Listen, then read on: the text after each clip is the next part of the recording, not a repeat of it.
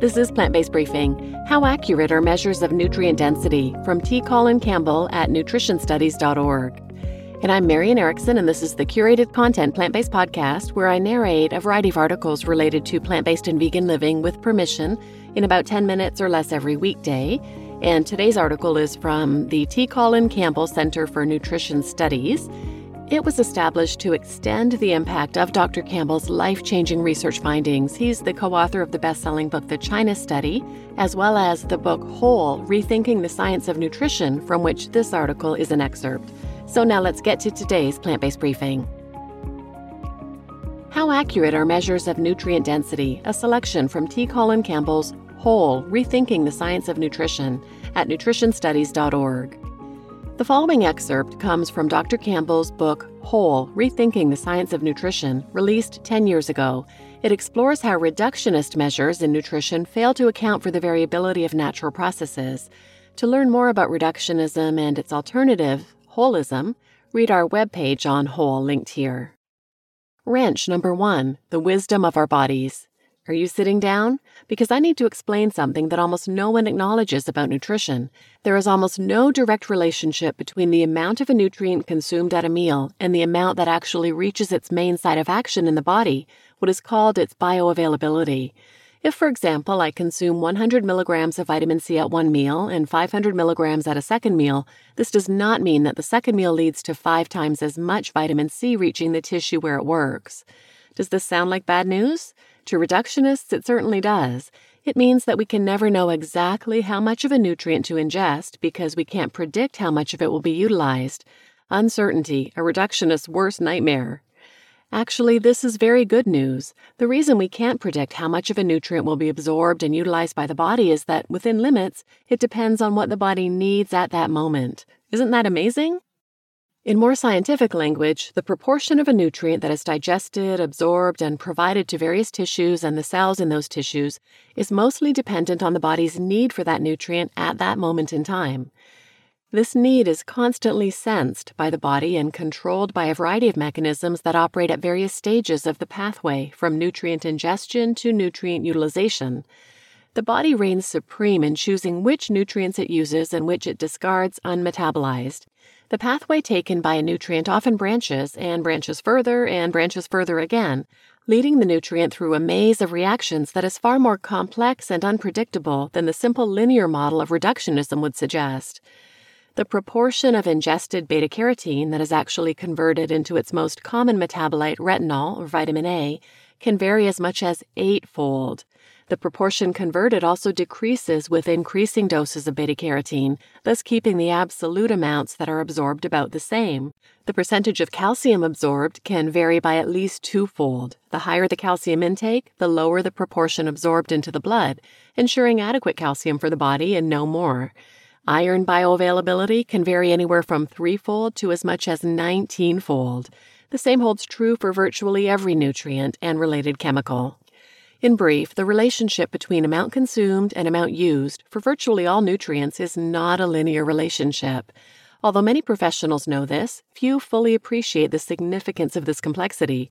It means nutrient databases are not nearly as useful as one might think.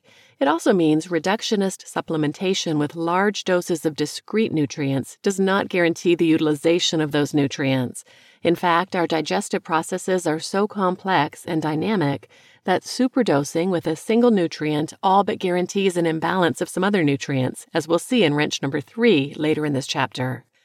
Wrench number 2, the variability of foods.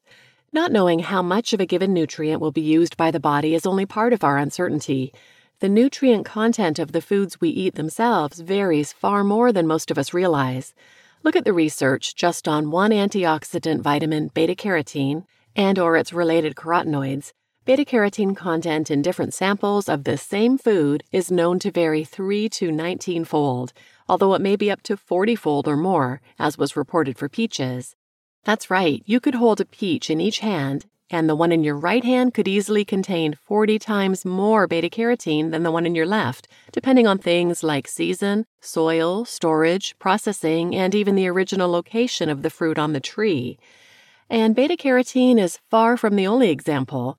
The relatively stable calcium content of 4 kinds of cooked mature beans, black, kidney, navy, and pinto, ranges 2.7-fold, from 46 to 126 milligrams per cup. The variation in food nutrient content and the variation in nutrient absorption and utilization by the body compound each other. A simple exercise might help to make the point. Suppose the amount of beta-carotene in a carrot varies about 4-fold, and the amount of this uncertain proportion that is then absorbed across the intestinal wall into the bloodstream varies another 2-fold. That means that the amount of beta-carotene theoretically delivered to the bloodstream from any given carrot on any given day might range as much as 8-fold. These are huge but uncertain variations, and whether these ranges are 2 or 40-fold, the ultimate message is the same.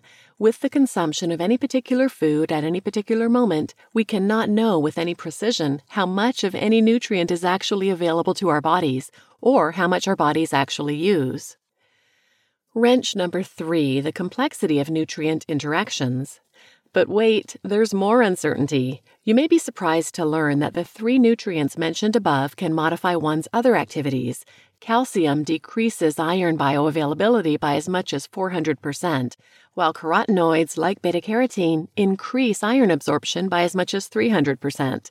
Theoretically, in comparing a high-calcium, low-carotenoid diet with a low-calcium, high-carotenoid diet, we might see an 800 to 1200% difference in iron absorption. But even if this theoretical variation were only 100 to 200%, this is still huge. For some nutrients, tissue concentrations varying by more than 10 to 20% can mean serious bad news.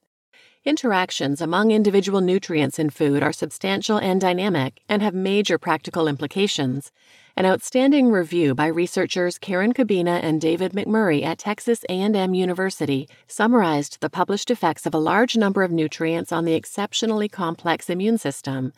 Nutrient pairs that were found to influence each other and in turn to influence components of the immune system include vitamin E and selenium, vitamin E and vitamin C, vitamin E and vitamin A, and vitamin A and vitamin D.